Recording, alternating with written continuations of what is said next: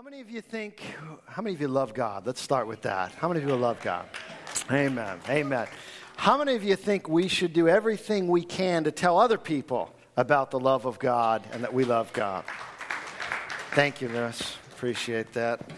How many of you think we should be willing to do whatever it takes to tell people about God? Getting a little less of a clap on that one. Some people see, you see I'm setting you up for something. You're already sniffing it out. So here we go. Stand up. Stand up. Everyone stand up. Especially everyone that just told me you think we should do everything we can to reach people for Jesus. Let me get a look at this room. All right, here's what we're going to do. I'm going to ask everybody as much as possible to move from this side of the room to this side of the room. Everybody I know you're getting out of it. You just told me we should do everything to reach people for Jesus. I have a point here. Trust me. I know I'm interrupting your day. You chose your seat. You got here early so no one would take it. So everyone over here, you need to move in, make room for people. None of the in-between seats, no coat-saving seats, no, none of that. Move in as much as, we'll have to probably take this middle section too. No, your sound booth people can stay where you're at. You can stay where you're at.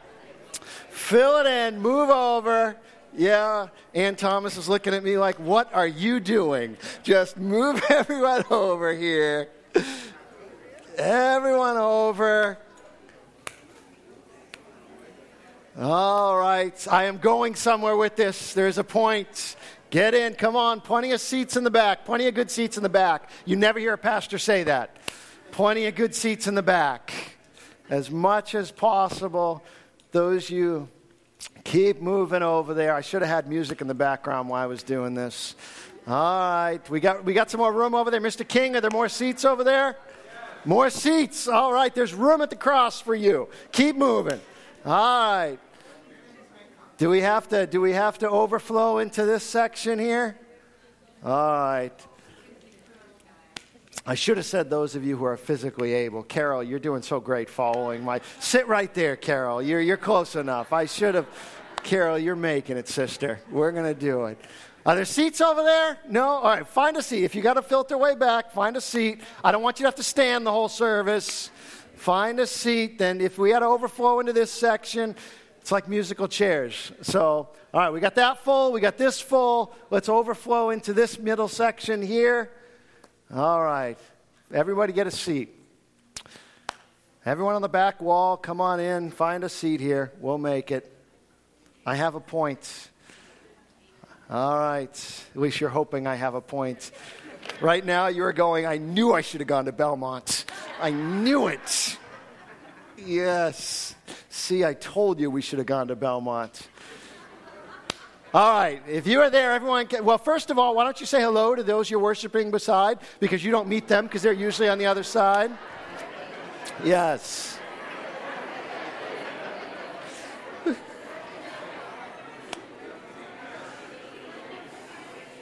All right.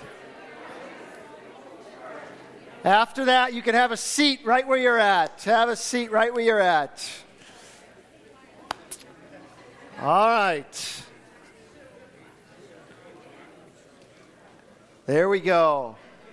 I promise you, when we start 2 campuses on September 13th, I am not going to do this to you every Sunday.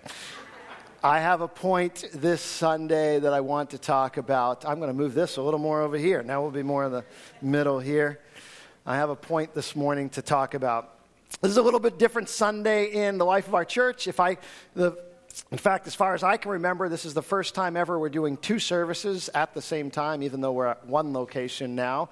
And next month, this Sunday, and the second Sunday of the month, we'll be doing 2 services, 2 locations, 1 church, 2 locations. So in the spirit of being different, I want to change things up this morning. But here's the point that I wanted to make. I want everyone to look over at that side of the sanctuary. What do you see? What are we going to do about all these empty chairs? Is my question. A good question, I heard someone say. Good question. What are we going to do about all these empty chairs. While I was sitting there a minute ago, I happened to open up on my phone the camera feed from the Family Life Center, They've got a nice full service over there. It looks like they've got about 50 people over there that would normally be sitting right here. All these empty chairs. What are we going to do about the empty chairs? How are we going to fill those chairs? Some of you may be saying, what did we just do? Sending all these people out to another campus. Last week, we had a nice full service. Everything felt pretty full. It wasn't overly crowded, but it felt nice and full last week. We had a nice full service, and now we have all these empty seats. And my question is, what are we going to do with all the empty seats? Some of you are thinking, good, now I can have a little buffer chair on each side. I have a place for my coat and my coffee. And some of you may be thinking, Pastor Rick, what are you going to do about all these empty chairs? Pastor Rick, what are you going to do to fill this place up when all these people leave? Pastor Rick, what are you going to do about it? To tell you the truth, someone did recently ask me that question. I wasn't even thinking about it. Someone asked me that question recently, said, what are you going to do about it? And it's amazing how when you have a peace about something, all of a sudden like a panic sets in. And I started thinking, what am I going to do about this? I wasn't worried about it before, but now you've given me something to worry about. And it's amazing how that happens. And then I stopped to think about it for a second, about why we're doing this, and about why I wasn't nervous about it before the person asked the question. And I thought about this. This is what came to me. What if we're asking the wrong question? What if we're asking the wrong question? If our question is, how do we fill up this building, and how do we fill every empty chair in this building? Perhaps we might be asking the completely wrong question. Here's what I mean. If we filled up every single seat in this room, we've got about 350 seats that we can put in this room or so. If we filled up all 350 chairs in this room and all 125 or so parking spaces in the parking lot, we would probably feel pretty good about ourselves, right? I mean, you come in and you have a nice full service and you look around and the seats are full and smiling faces. Maybe it takes you a little longer to get a parking spot, but it feels good to be in a nice full service. We've got a good feeling about it. It feels like there's energy. Feels like things are going well. It feels like it's like an affirmation for your decision to be here because other people are here and the room's nice and full. But the question is the right question, how do we fill up this building? There's an old architectural saying that goes like this, and it certainly applies to churches. It says, we make our buildings, and then our buildings make us.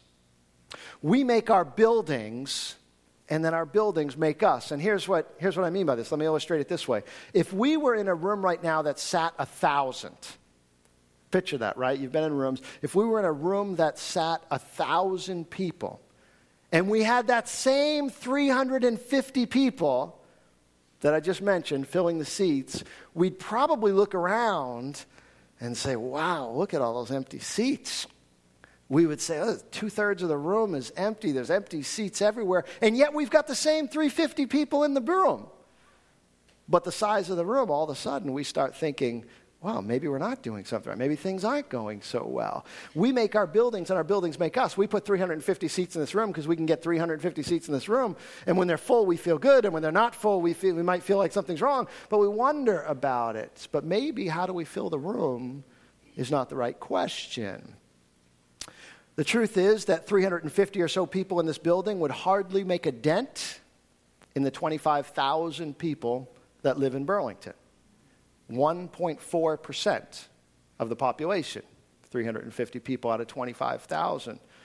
Or Burlington, they say, we're told, has a daytime population. All the people that work in Burlington, when you take into a place all the large employers in towns, Leahy Hospital and Oracle and Keurig and some of the major employers in town, you take into account that, the mall, they say that the daytime population of Burlington is over 100,000.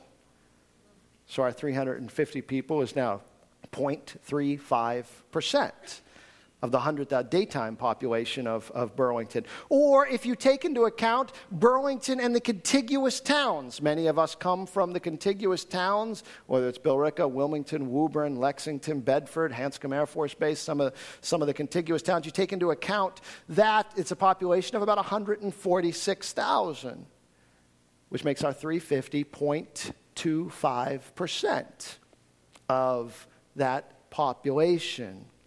Maybe how do we fill the building isn't the right question. If we filled this building to the brim for 2 services, it would be about 700 people, which would be exactly half of 1% of the people simply living in Burlington and the towns that touch it. As great as that would be, as great as it would make us feel to have 2 services filled to the brim, I think how do we fill the building might be the wrong question. So what is the right question? The right question, I believe, is not how do we fill the building. The right question is how do we accomplish the mission? How do we accomplish the mission that God has given to us as a church?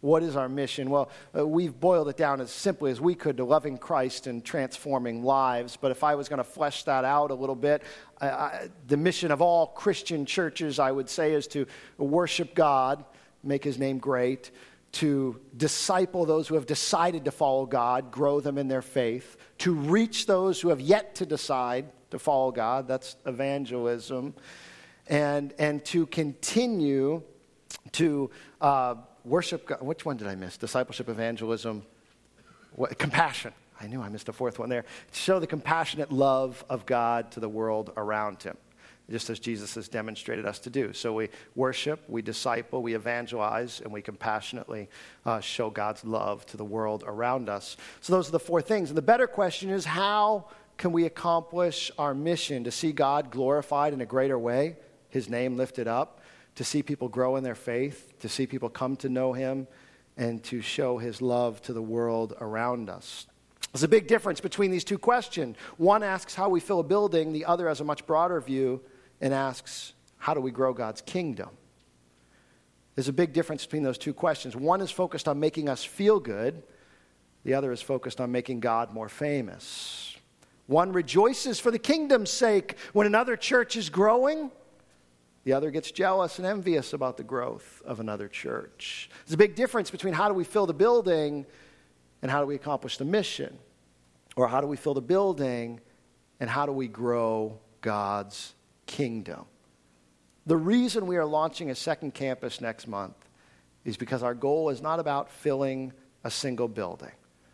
Our mission and our goal is to grow the kingdom. So why did we arrive at this place of 1 church and 2 locations? Why this method? Why this way of doing it? And let me just answer that quickly. And by the way, the same message is being preached in the Family Life Center. I'm not sure if we've been clear on that, but on Sundays I'll be preaching. The same message will be preached here in Burlington as in Belmont. And so Pastor Brian is preaching the same message over there this morning. We've worked together on it, and obviously there's different illustrations and things like that. This morning, what I want to talk about is why we've decided 1 church and 2 locations. And first, and very simply and practically, the answer to the question is 2 are better than 1. I know that's groundbreaking stuff for you. 2 are better than 1. If you wonder about whether 2 is better than 1, just ask the nearest child to you, and they will tell you 2 is better than 1. Give them a piece of candy and ask them if 2 pieces of candy is better than 1 piece of candy. 2 is always better than 1. 2 pieces of candy is better than 1. 2 flavors of ice cream is better than 1. 2 toppings are better than 1. You ever take a kid to Orange Leaf? I went there before I knew how the place really operated. Oh, yeah, just put whatever you want on it. Then I learned I was paying by the pound.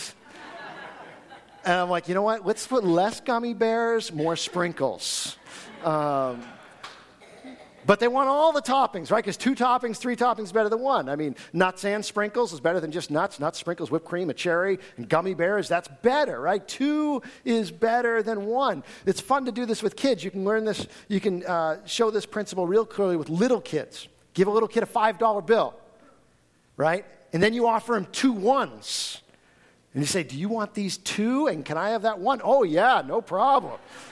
Take my 1, I'll take your 2. 2 is better than 1. We see it all over us. Businesses know this reality.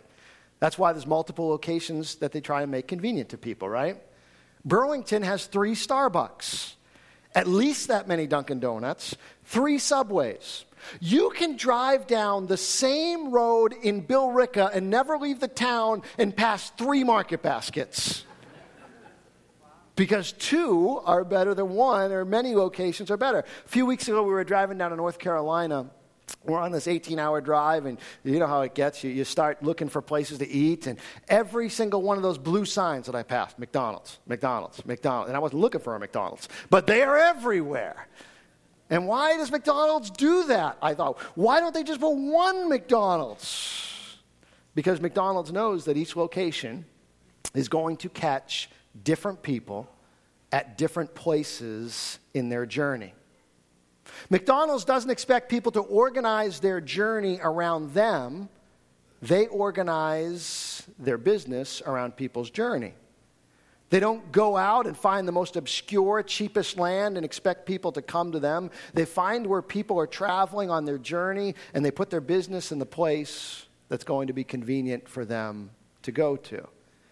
For the sake of their mission, they make it convenient for people to get a burger and fries. It's not just true for business, it's true for churches. It's been true since the beginning of the church. You go to where people are. That's why Jesus, in Mark chapter 1, verse 38, said that he had to go to other cities. Jesus replied, "Let us go somewhere else, to the nearby villages, so I can preach there also, because that's why I have come." Jesus didn't say, let's just stay here and have all the people come to us. Let's just stay here. We got a pretty good thing going here, guys. You know, people are coming, people are listening. You know, let's just build a building and let's park right here and let's hope everyone comes to us. Jesus said, no, I had to go to other cities and villages too. I have to go to where the people are and be able to take the message and the gospel to them. That's why Paul planted churches all across Asia and didn't just plant one and expected everyone to come there. That's why missionaries came to America. That's why we send missionaries around the world. We go to where people are at. We have more than one location because 2 is better than 1.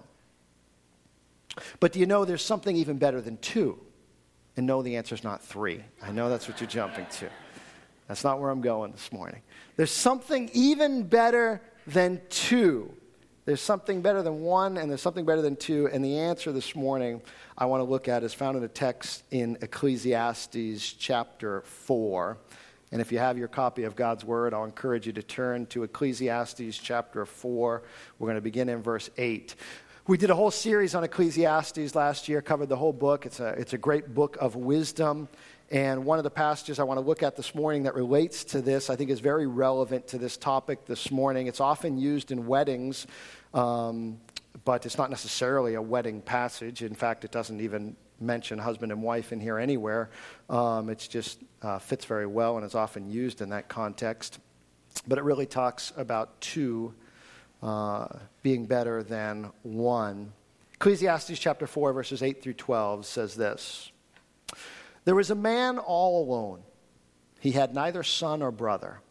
There was no end to his toil, yet his eyes were not content with his wealth.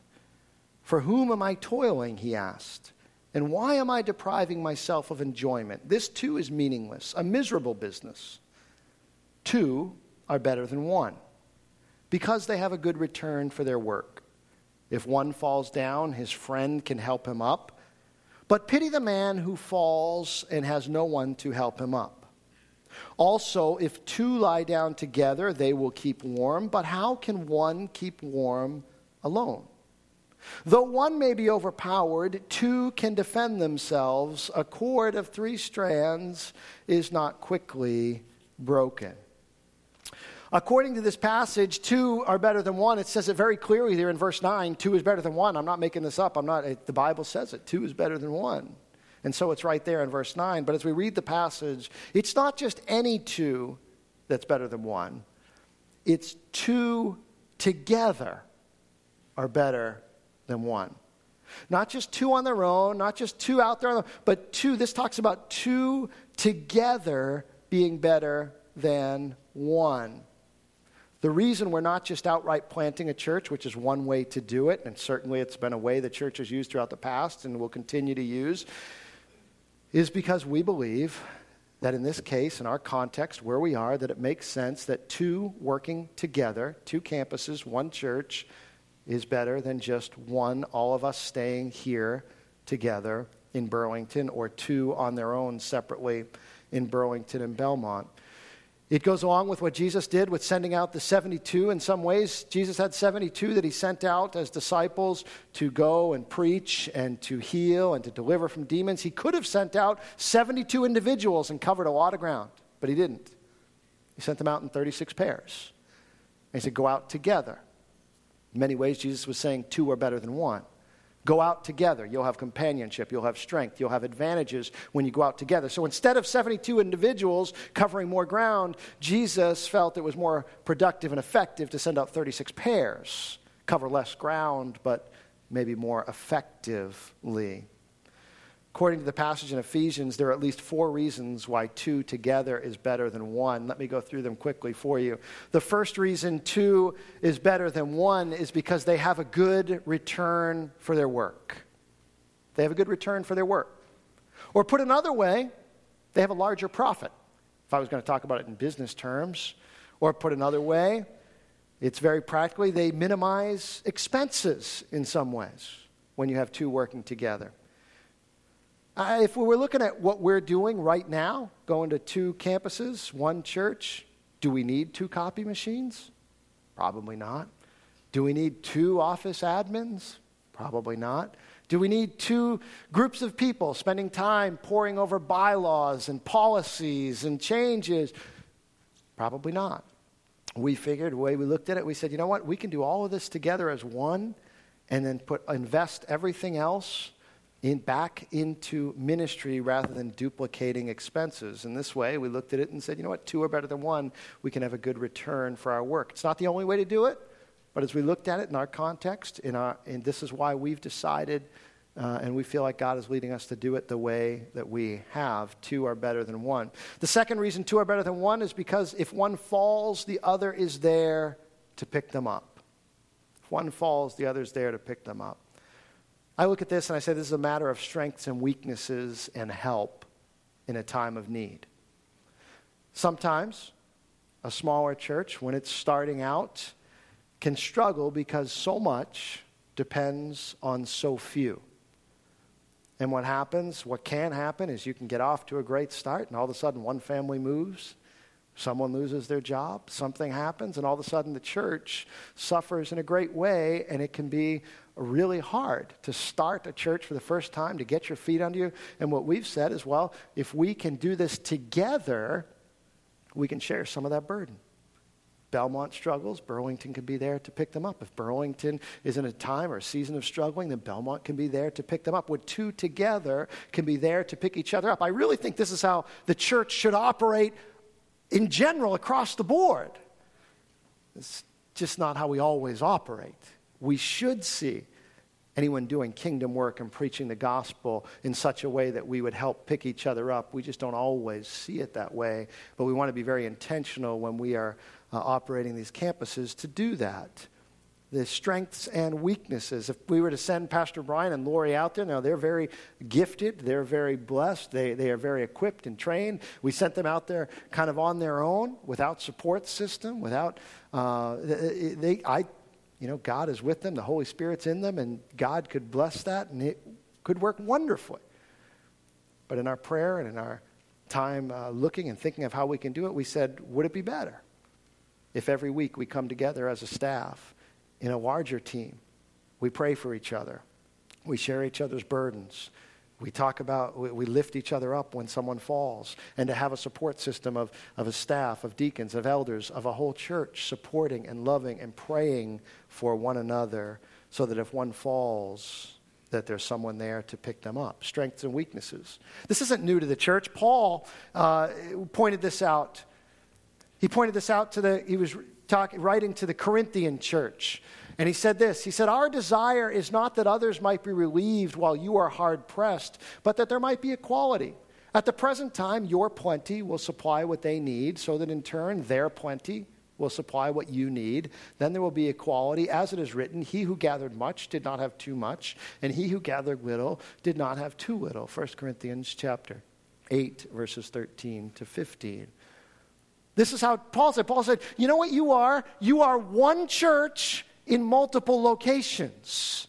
So you there in Corinth, God has blessed you and given you much, but the church in Jerusalem is struggling right now. They've been under persecution and there's famine and they need your help. And because you are one church in multiple locations, you should help one another out. And in many ways, what we're saying is we're going to do the same thing. And so when there's struggles or when there's difficulties, when one falls, that there's someone there to pick them up. This is how the church in general should operate. This is what our kingdom mentality should be like. And we're endeavoring to do that here at Mount Hope as well. The third reason two together are better than one is what I will call synergistic results. The sum is greater than the parts on their own. This is perhaps one of the more awkward analogies, as Pastor Brian and I looked at this passage. But the verse says, if two lie down, they can keep warm together. I think Pastor Brian and I looked at each other across the conference table when we were discussing this part of the passage and said, I don't know if I want to preach that part. But it's not, sometimes, like I said, we use this passage in weddings, but it's really not talking about husbands and wives. The illustration is really about companionship, and the illustration that's being used is of really two travelers. Two travelers on like a cold desert night. Now you can choose to be separate from one another, or you can choose to share your outer garments, and the warmth of each other can help you survive through the evening.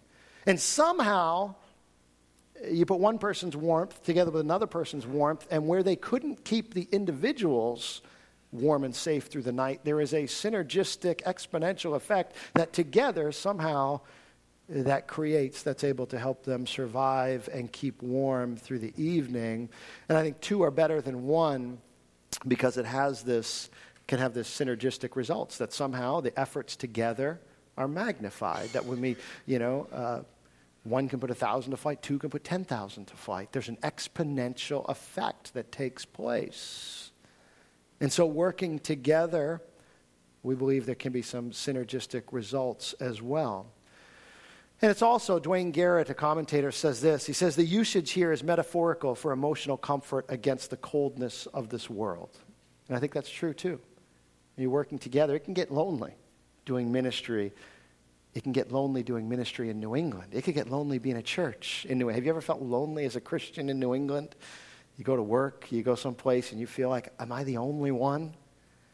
And yet, when you meet someone that shares your beliefs, when you meet someone and they say, oh yeah, I go to church. Oh yeah, I love Jesus. And all of a sudden, there's something that takes place in that moment, right?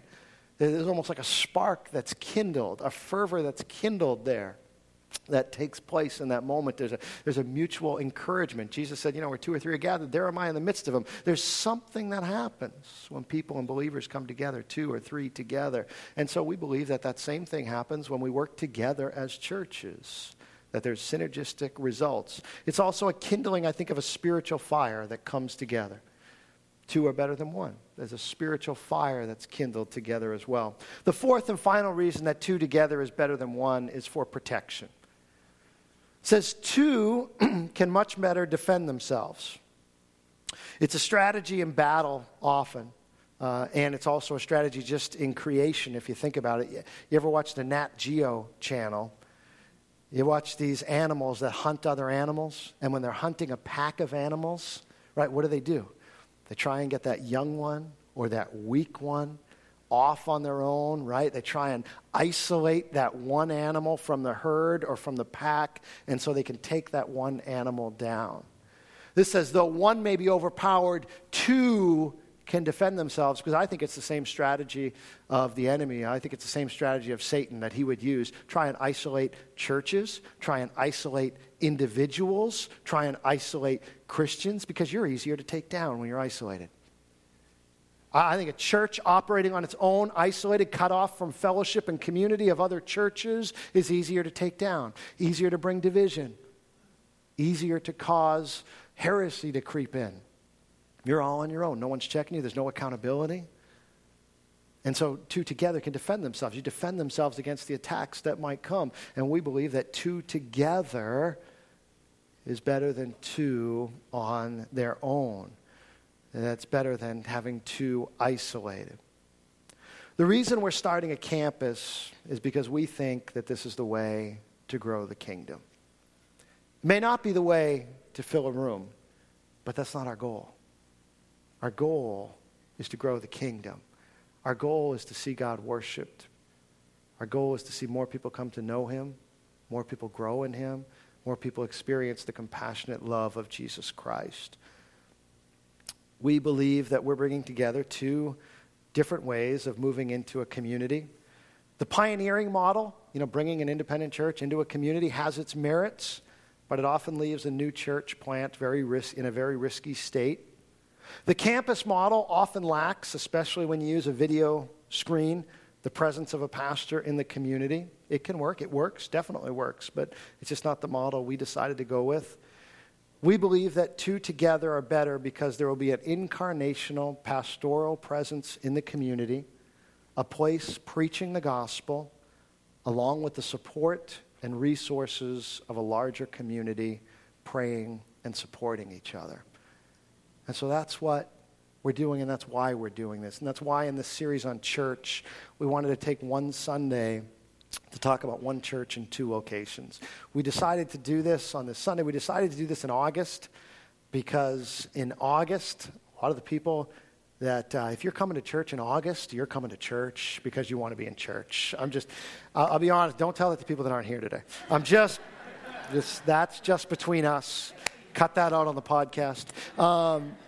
But seriously, we thought, we want to do a series on the church in August. It is a sense of preaching to the choir, but these are the people we need to hear about it. You're in church in the middle on a beautiful summer day because you know that church and being a part of the church is important.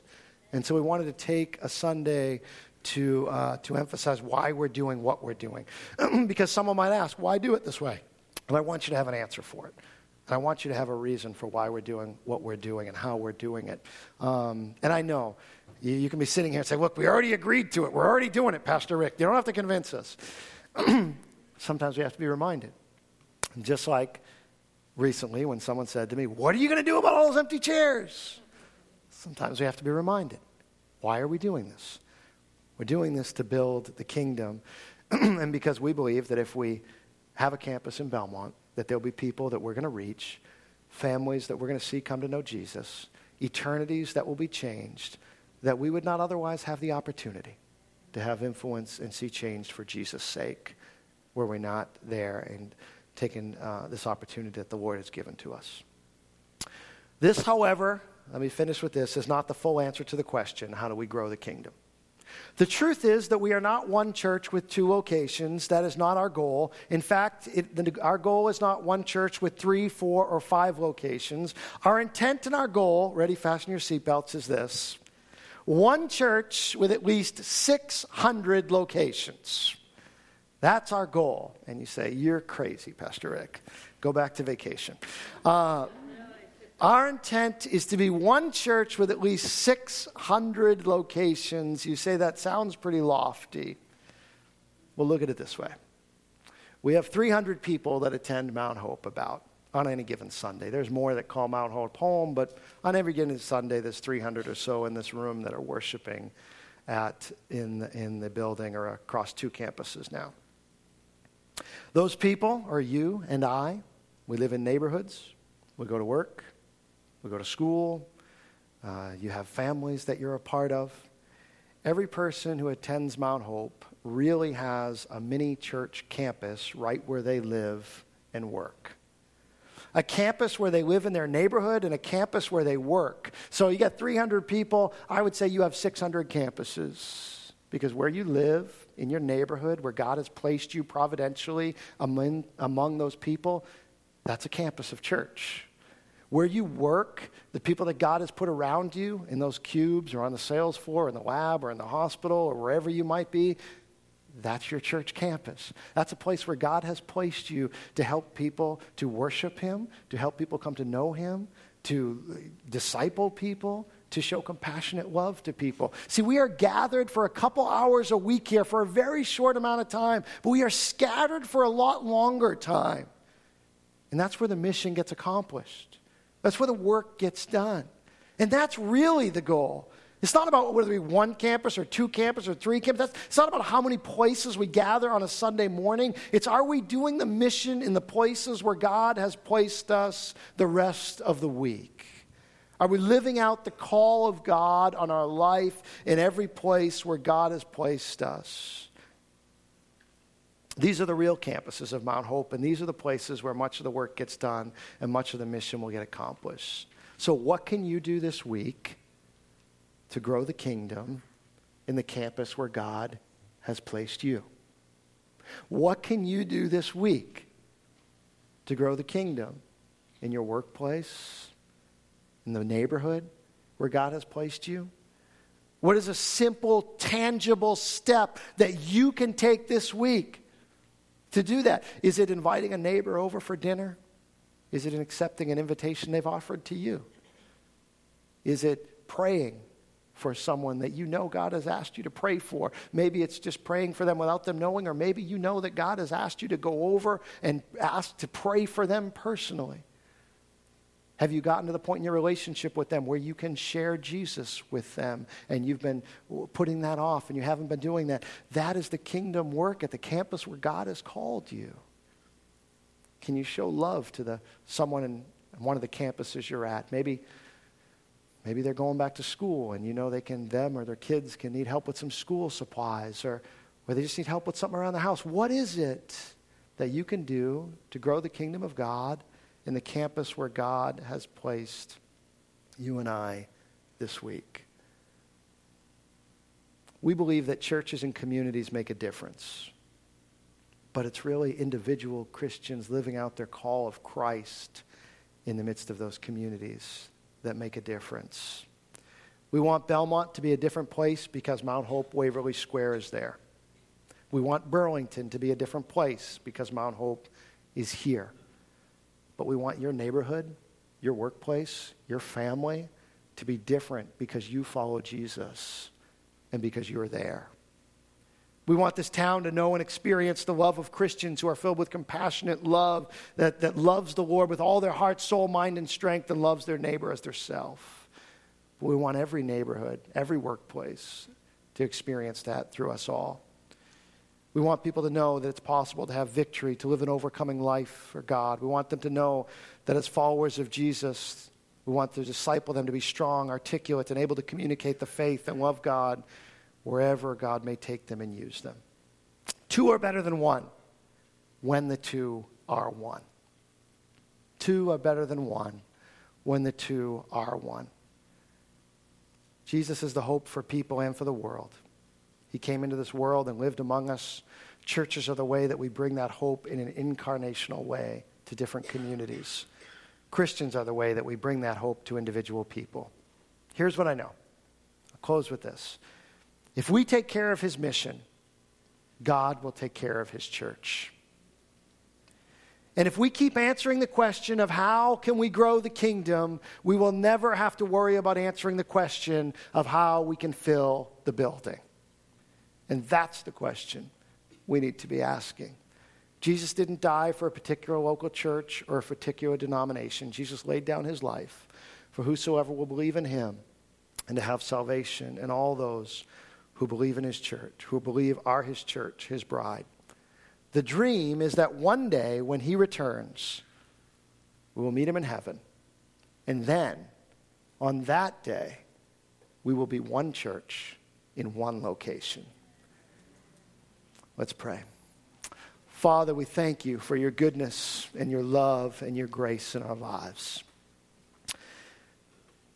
Father, forgive us when anything in our lives gets ahead of your mission in our lives. Forgive us for any business, quote unquote, of the church or anything else we're doing gets in the way of the mission that you have called us to. Father, forgive us when we forget that it's very simple. 2 great commandments. Love you with all our heart, soul, mind, and strength. Love our neighbor as ourselves. That's what you've called us to do. I pray that we would do it well as a church with as many campuses as you give us. I pray that we would do it well as Christians who follow Christ and love you in our neighborhoods, in our families, in our workplaces, in our schools.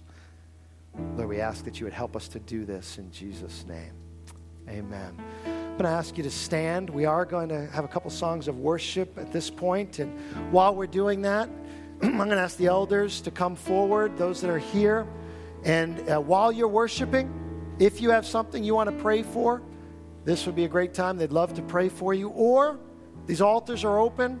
If you want to respond to this message, maybe there's someone God has put on your heart, a neighbor, a colleague at work, and you want to pray for them this morning. You want to intercede for them this morning. You want to just bring them before the Lord. You want to say, you know what, in that campus where you have placed me, God, help me to live out my calling, my mission in that place. And these altars are open. You can come and you can pray and lift that request up before the Lord. Or you might just want to come and just pray for Burlington and Belmont and the surrounding towns as we make this transition.